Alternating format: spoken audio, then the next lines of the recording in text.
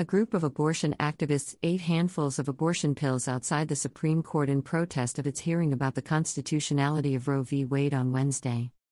Standing in front of a banner that read "We are taking abortion pills forever," the activists chanted "Abortion pills forever."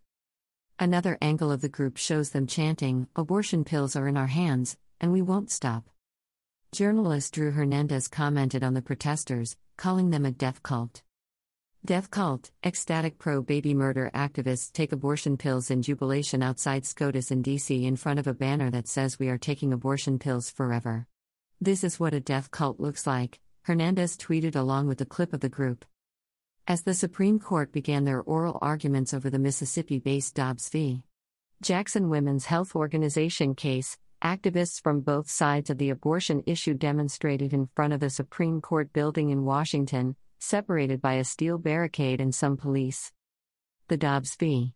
Jackson Women's Health Organization case deals with the constitutionality of a law passed in Mississippi in 2018 outlawing abortions in cases where the unborn baby was more than 15 weeks.